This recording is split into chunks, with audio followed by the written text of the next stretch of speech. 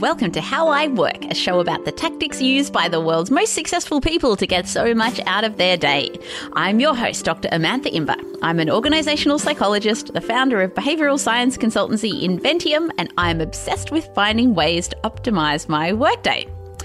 Now, before I get into this How I Work from Home episode, I wanted to let you guys know about a special webinar that I'm hosting next Tuesday, the 21st of April. So I'm going to be doing an Ask Me Anything session where I'll be inviting you to write in and ask me any question you want about working from home, and I'm going to try and get through as many as possible.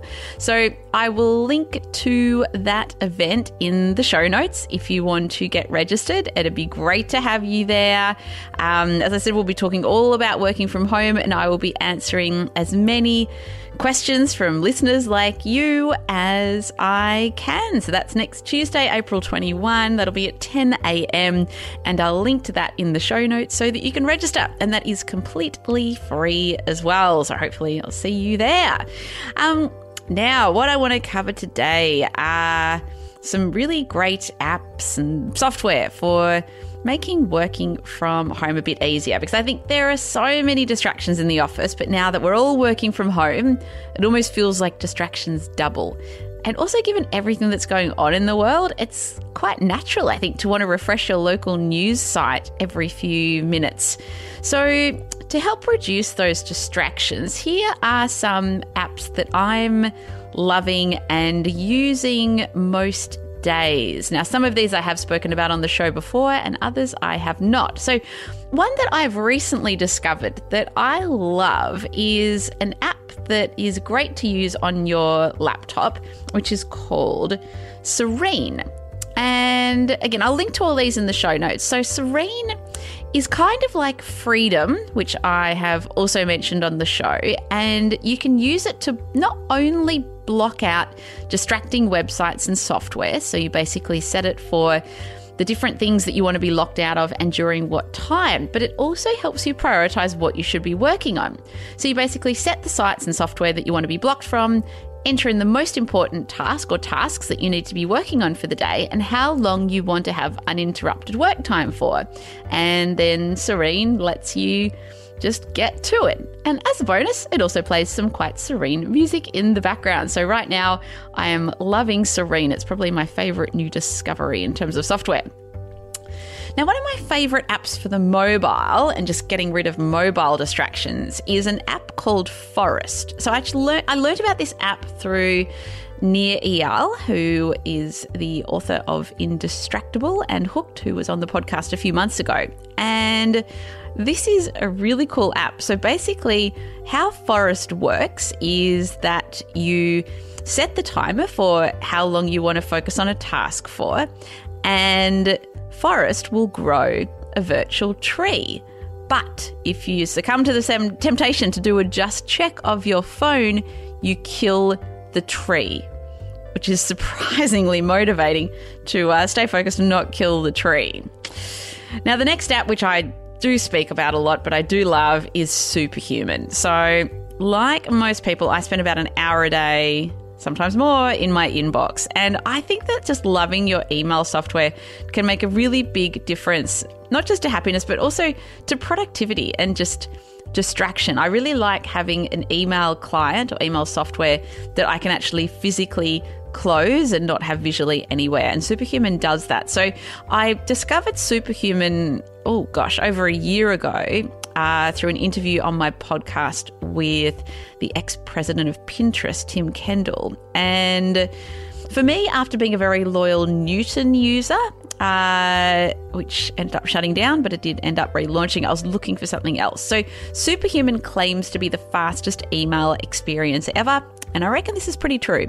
So spending time in Superhuman feels very zippy and light and makes me feel very productive and allows me to just focus on email if I'm doing email. Now, Superhuman also speaks English, which sounds strange. What this means is it has a natural language processor. So I can simply hit Command K and just type in exactly what I need Superhuman to do, such as remind me about this email that I've sent if I don't receive a reply in the next 3 days. Or there are also shortcuts to do things like automatically BCC a person who's introduced me to someone else via email. So it is super handy. There is a long waiting list, but it is worth the wait. Now, another app that I love is Pocket. So I don't know if you've ever found yourself in an internet black hole after being sent an article that a coworker maybe insists you read, and then you read it and then that leads to a ton of other tabs being open from clicking through links contained within that story. Of course, you've experienced that. I've experienced it many times, and it is a great source of distraction. And so Pocket is an app that solves this problem. So you can put it on your phone or use it as a plugin on your internet browser, like on Chrome, which is where I use it. And whenever you find yourself faced with an article that you want to read, but at a really inopportune time, which is at most times, you can just save it to your Pocket. So thanks to Pocket, I batch read all my articles that catch my attention on a semi-weekly basis without getting lost down any black hole. So I'm a huge Pocket fan. Now, one other app I want to mention is called Send from Gmail. So I personally try to avoid my inbox in the morning, which I'm successful at most days. But what I find is that a problem that used to frequently arise is when I need to send someone an email to complete one of my morning tasks. So let's just say I've finished writing an article and I need to email it through to the editor. I find that if I open up my inbox really quickly to execute the task, I do get sucked into the web of emails that await me. So Send from Gmail is the perfect solution to this problem. It plugs into Chrome and possibly other internet browsers, and when you click on it, a Gmail Compose window opens up, lets you send an email without having to physically venture into your inbox, and then you can just get back onto whatever you were doing, which was hopefully not email. So I'll link to all those apps in the show notes. I hope that there's something new or useful there for you. And that is it for today's show. So if you enjoyed this episode and think that maybe you've got some co-workers or friends that could benefit from some of these apps, why not share the episode with them? I'd love it if you could do that. And if you're enjoying how I work and enjoying how I work from home, why not leave a review in Apple Podcasts or wherever you listen to your podcasts? I love reading reviews from listeners. It's so awesome getting feedback. So thank you to everyone that does that. That is it for today, and I will see you next time.